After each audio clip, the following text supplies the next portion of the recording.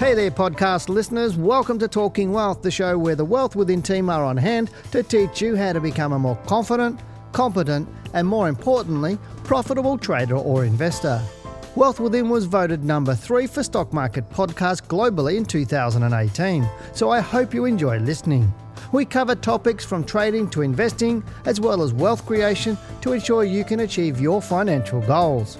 Because as we always say, lifestyle matters. As a global leader in stock market education, you can fast-track your journey towards financial freedom by studying with Wealth Within.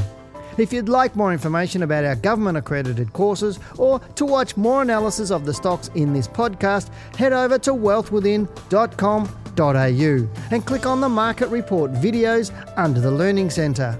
Please note that the information in this podcast should not be considered personal financial advice. Hello and welcome to this week's Australian Stock Market Report. This week we'll look at why choosing to do what you believe everyone else is doing will increase your risk. Then we'll get into the market so I can share my thoughts on the Australian stock market, where it's heading, along with answering your questions and looking at stocks for you. I'm Janine Cox, Senior Investment Analyst at Wealth Within, and we're Australia's most trusted stock market educators. Before we move on, thank you for showing your support for our channel and hitting that subscribe button. As you subscribe, click on the bell on the right of it so that you keep up to date with our latest videos. Also, tune into our live Australian stock market show every Tuesday, 7 to 8 p.m. Australian Eastern Time. This is the show where you get to ask us, the stock market education and trading experts, to look at your favourite stocks and answer all of your questions. Over the past few months, there have been a huge influx of new investors in the stock market seeking better returns than what they receive depositing funds in the bank. When inexperienced investors get into the market, they invariably ask the same questions as everyone else who starts out with no education, which is about what they should be doing and which stocks they should be buying. Now, one of the more common questions that has been recently asked is the topic about buying low-price stocks, or penny dreadfuls, as I like to refer to them.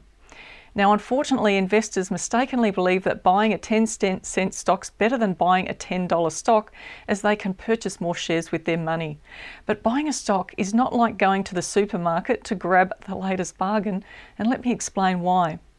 If you place $1,000 into a $10 share, then you would buy 100 shares.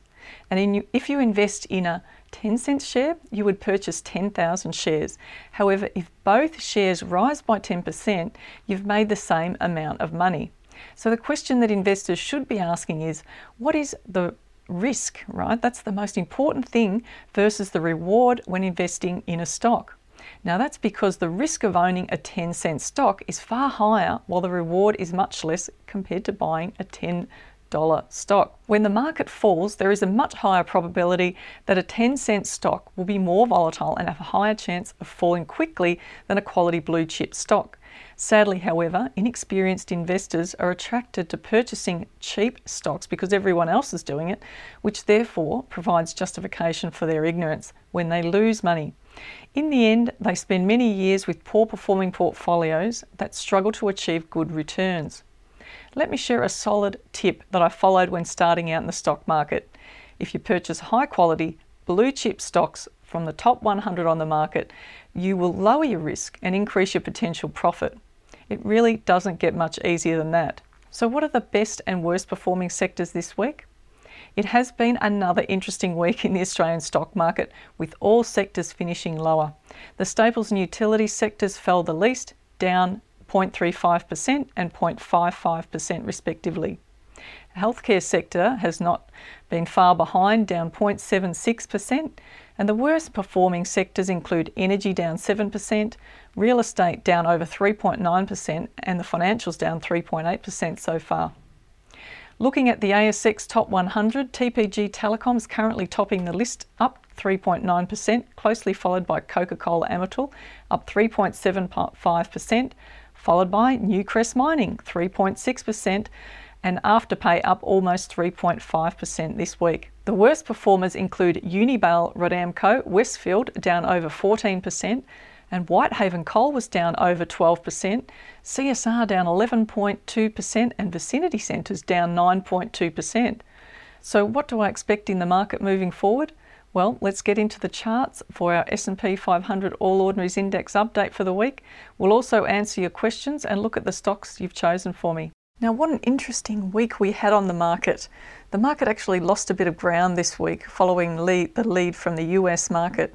We saw the All Ordinaries Index pull back quite strongly.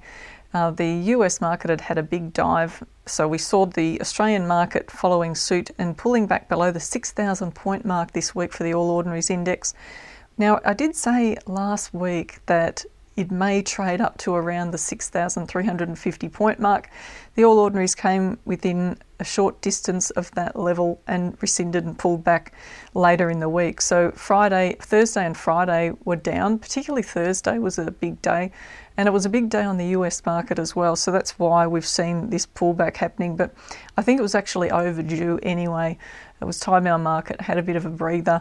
I was actually hoping that it might break somewhere between 6,550 and 6,350 points. But that doesn't mean we couldn't see it pull back for a couple of weeks and then see it push higher again. We've just heard the Prime Minister announce and the Treasurer announce more spending to be committed to infrastructure this week, so that could support our market and support the economy further going forward. Now, looking at where I'm expecting the market to go on the downside, I would think that the market could be soft this week. We could see it further push down in equities in the short term, but it may close higher later in the week. So at this point, I'd just leave that open and let's have a look and see how it's trading on Wednesday, because what it does at the start of the week is really not the most important part of the week. We know that the amateurs open the market and the professionals close the market. A lot of activity happens late Wednesday into Thursday and Friday, so I'm expecting a similar sort of thing. So when Wednesday closes, we'll know on Thursday morning what the direction of the overall market's going to be, pretty much, unless something drastic changes. And people are slowly getting back to a bit of normality now with restrictions having been lifted, so that should soften things on the market as well. But we're seeing a lot of retail spending still soft, and it could be that way for a long time. People now shopping because they have to, rather than used to be the case that people went out for a social exercise to the shopping centres and spending time with friends and just looking around the shops, and that created a lot of impulse buying. So the market does get judged on what consumers do and how we spend. It's all about the consumer society. Remember, unfortunately, that's the way it is. But perhaps we'll get to some sort of better balance moving forward. Retail spending, as in the shops, has been taken over by a bit more online spending. Now on to your questions. The first question we have today is from Minimoss65, a mystery person there. Hey Janine, love the video. Would love to hear about your thoughts on Altium as it dropped about 8% despite the market soaring. Is it a good option? So this was going back some time ago when this question was posted. But looking at Altium, it is an interesting share. It has been trading quite well over the past few years, very strong in fact. And we saw the stock break through the $40 mark. This was going back a few months now. But with COVID, like any other share on the market, we did see a dramatic drop. It does need to get back above $38 if it's going to continue to rise. That's a really important level for this stock. It presented really strong resistance just recently. Last month, the stock traded up to this level and then reversed in June. 2250 is actually really strong support. Now, I know that's a long way away, and why am I mentioning this? Well, there is a risk that if the stock does continue to fall and it trades below $32, it could end up trading back to these sorts of levels. So whenever you're looking at a stock, you've always got to bear in mind what the potential upside is, but also look at the downside risk and where the stock could fall. And if it trades below a certain level, that could mean it has a destiny of trading lower, which is something you've got to bear in mind. And that's for the people who don't have proper rules. It's really important, particularly in these times, to actually make sure you've got some solid rules to manage your downside risk. And that means setting a stop loss and deciding how much you're willing to risk, and also having good money management rules and not pouring an enormous amount of money of your overall portfolio into one share and then having really small amounts in other stocks. So it's a good time to clean up portfolios at this time of year. So that was Altium, and I think looking at the share, it's actually held up reasonably well. Hopefully it gets back above $38, but for now I think there could be a little bit more softening on the downside in the short term. Now our next question is from Chris. Please take a look at SWF.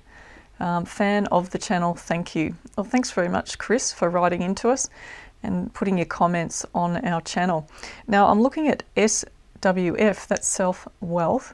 Now this is actually a really small company that's on the exchange. Now, they've recently released an ETF, a Self Wealth ETF. But the thing to bear in mind here is you're talking about a stock that it's the bottom of the chain of the liquidity spectrum. So it's going to be high risk for a start from a liquidity perspective. Now you can see that when you're looking at a chart of it, particularly the weekly chart, and we talk about this on the Tuesday night show, how you'll often see a picket fence appeal. Look, it looks like there are a lot of weekly bars in a row, one after the other, with the high and the low at similar levels, and that creates this, what we call a picket fence look.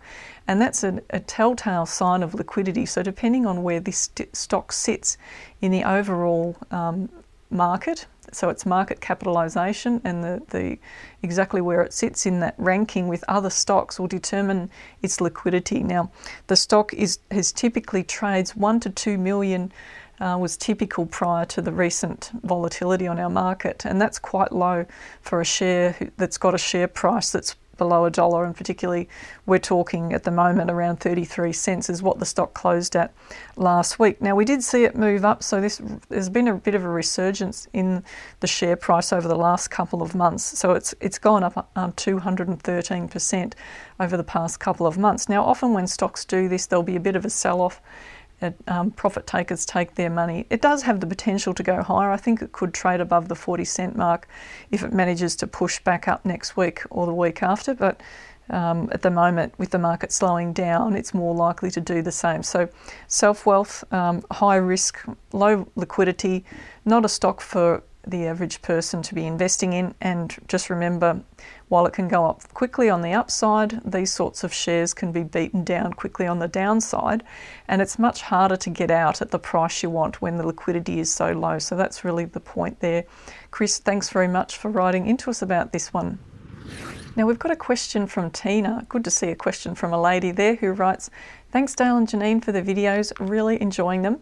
The market's going up right now, and as you mentioned, it will have a turn back in a short while, which is what we've been seeing in the past week. As a medium to long-term investor, how do you judge when it's time to sell a stock when it's in profit?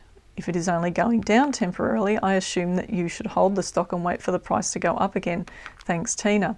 Great question, Tina. Now, this is the real challenge, isn't it? Because most people can buy a stock. It's easy to go onto a broker platform, press a button and choose to purchase a company. But when it comes to selling it, how do you manage it? How do you manage your downside risk and make sure that you hang on to that profit and don't give it away to the opposition out there that are looking to take your money? Because a long-term profit can turn into a loss, or it could turn into a not so exciting trade after all if it comes back to where you bought it or your buy price. Now, the challenge for a lot of people is understanding proper rules, and this is what we aim to teach you. When you come to work with us, we'll guide you through that whole process, give you structure, make sure that you've actually got some rules behind you and you understand how to apply them. And I guess with the diploma, that's the guarantee that you get, is that at the end of it, you actually have to prove that you know what you know. And our completion rate for our courses, our diploma course, is really high, and we have a really solid support group behind the students as they're coming through. So Tina, I strongly recommend, if you're asking this question, it means that you clearly have bought something without knowing how you're going to exit, and that's one of the biggest issues that any trader or investor will face, is the uncertainty side of it. And if you don't have a plan before you get into a share, then you really need to look at why that is, because you're risking a lot more than you probably realise if the share falls the other way and you don't know how to get out of it. But sure, there are dips on the downside and then shares do recover. So it can be a challenge. Now, people who are thinking very short term and react emotionally to the share market will often jump out of stocks before they have an opportunity to gain a return.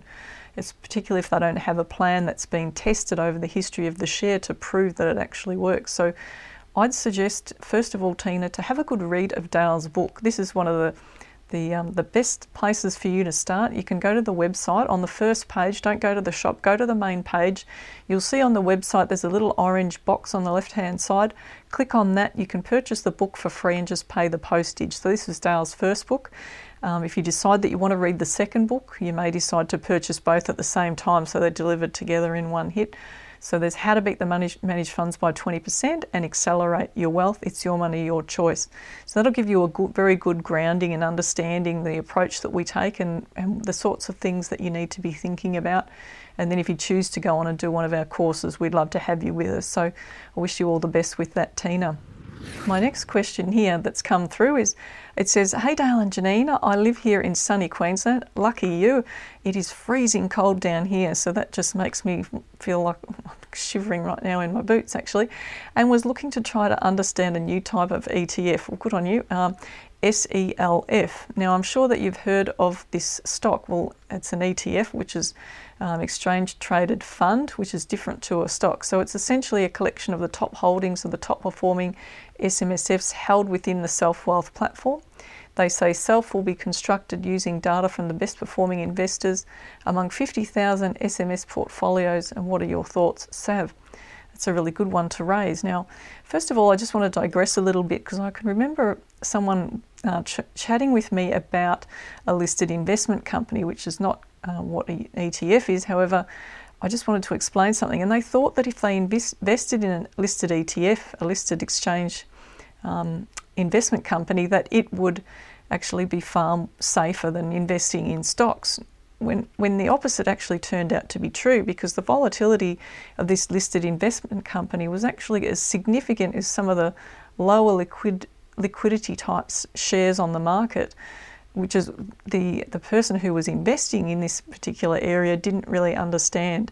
Now, the challenge you've got is that with ETFs, the same issue you could have is liquidity. So when you look at an ETF that lists on the exchange, you can have a look at how it's traded and what's happening with that ETF. Now, just because there are lots of portfolios and they're supposedly the best performing portfolios, it doesn't mean that if you were to invest in that ETF, that you're going to see the value of your investment appreciate. Just with any ETF, I'm not particularly talking about the Self-Wealth ETF, I just talk in general about ETFs. On the low liquidity side, there's always a risk there in investing in that area. So it's really important that you actually understand what ETFs are. So do a bit of research, make sure that you're familiar with that. But the other side of it is when any stock or anything lists on the exchange, what often happens is that these ETFs or companies can end up trading at much less than what they started at. And we saw that happen with the Self-Wealth ETF. So it actually traded up to around $53.17, fell 41%, and has been trading up since then. However, it's now coming back again. So as at last week, with the volatility on the market, it pulled back. There is a real risk that it could end up back at around $39.33. So again, not for the faint-hearted, and the problem with anything newly listed to the market is there's no history. There's no technical history for us to actually be able to analyse and determine what the past is telling us as to where it could run.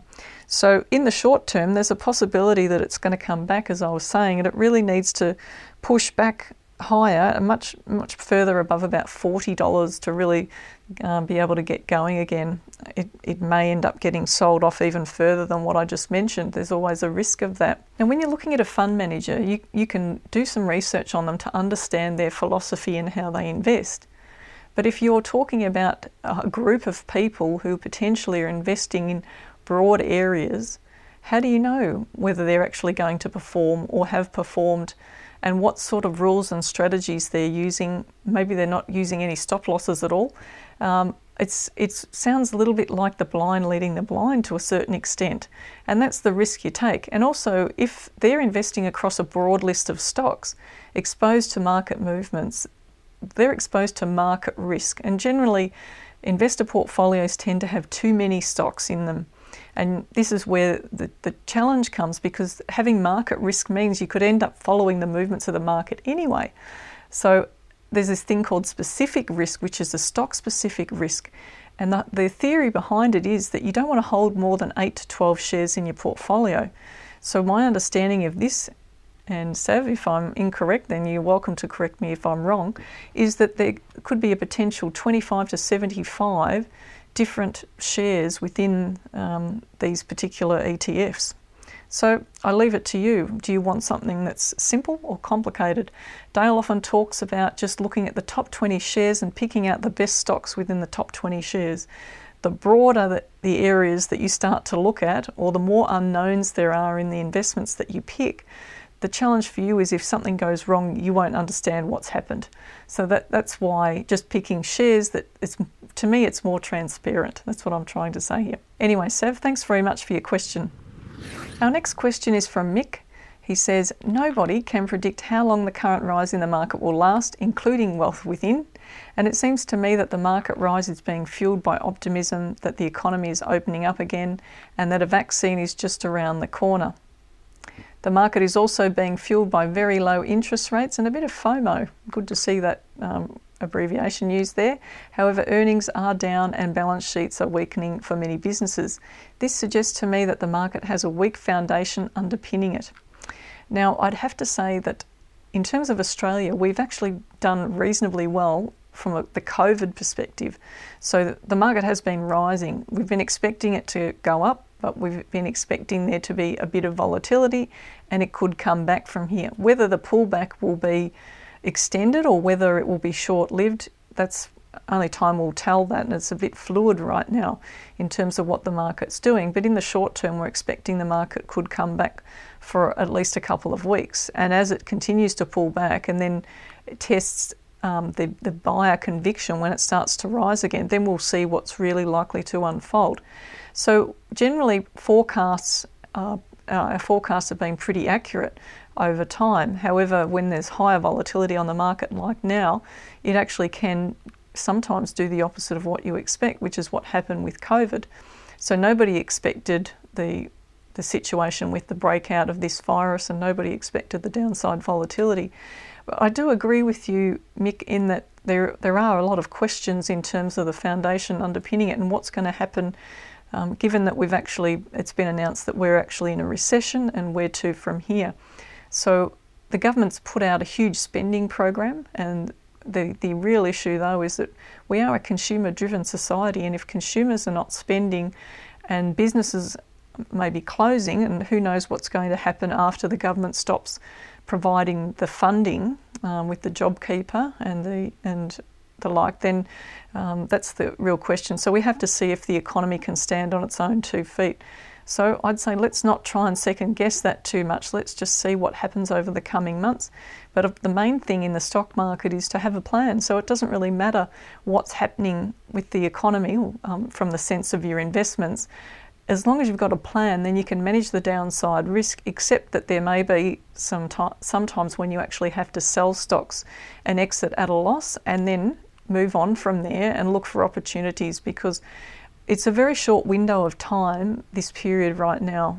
We're talking about investing over the long term, and if you're not thinking more longer term, then it's really important that you start doing that. Even if you're trading short term, you still should have some longer term plans or thoughts in mind for where you want to go with what you're doing in the market. So thanks very much for that, Mick. The final question today states, "Hi, I'm Richard and I really enjoy your videos. I was hoping to get your thoughts on Soul Pattinson Company Limited and the potential for long-term growth in comparison to VAS." Now, I actually haven't compared it to VAS, but I just wanted to talk to you about Soul Pattinson itself. I think it's a really interesting stock. We've seen it's on the lower liquidity end. It's not as lower liquid as what we've just been talking about previously on the show, but it's not a BHP or a Commonwealth Bank. Okay, so we're talking about a stock that went from $31.87 and it traded down significantly to less than $17 over a period of a year or so. Now, more recently, resistance was really strong at around the $23 mark. It tried to hold up at that level, but with COVID, it there was always a risk that it may actually fall away from that level, and it actually did, and COVID helped push it lower. We've seen it try to trade back above $20, which is quite an important level for the stock, but there is a real risk it could trade down to $15 to $16 in the short term. So if Sol manages to stay above $17.50, we could see the share price trade higher and move back above the $20 mark. But these are all the important levels that you've really got to be watching. I think Sol's an interesting share. I'd say it could be a good trading stock at times. It does trend nicely at times, but it will be higher volatility than some of these other shares, bigger shares on the market, just purely because of where it is in the market, the size of this company. So something to be thinking about there. But what's interesting to me is that with this share, and like many others, because it's been trending down for some time, we were actually able to get a trend line on it on the weekly chart, just a short-term one at the very end of that last dip there, but you can still see the angle of the overall trend is above that, and that may be important moving forward. So look, if the share gets back above $20, it could be quite good for Sol to see it move on. I'd just like to say a big thank you for sending your questions in. Thanks for watching until the end of the video. Now, if you have any questions that you would like me to answer, just stick them below and I'll get to them, so get typing. Remember that here on this channel, we do these Monday market reports every week. We also do a live stream every Tuesday night between 7 and 8 p.m. Australian Eastern Daylight Time. So hit the subscribe button now, click the bell on the right of it, so that way you know when we upload and go live. I'm Janine Cox. Goodbye, good luck and good trading. Thanks for listening. This podcast is brought to you by Wealth Within, a global leader in stock market education. For more information on our courses or to listen to more Talking Wealth podcasts, head over to wealthwithin.com.au and click on the Talking Wealth podcast under the Learning Centre.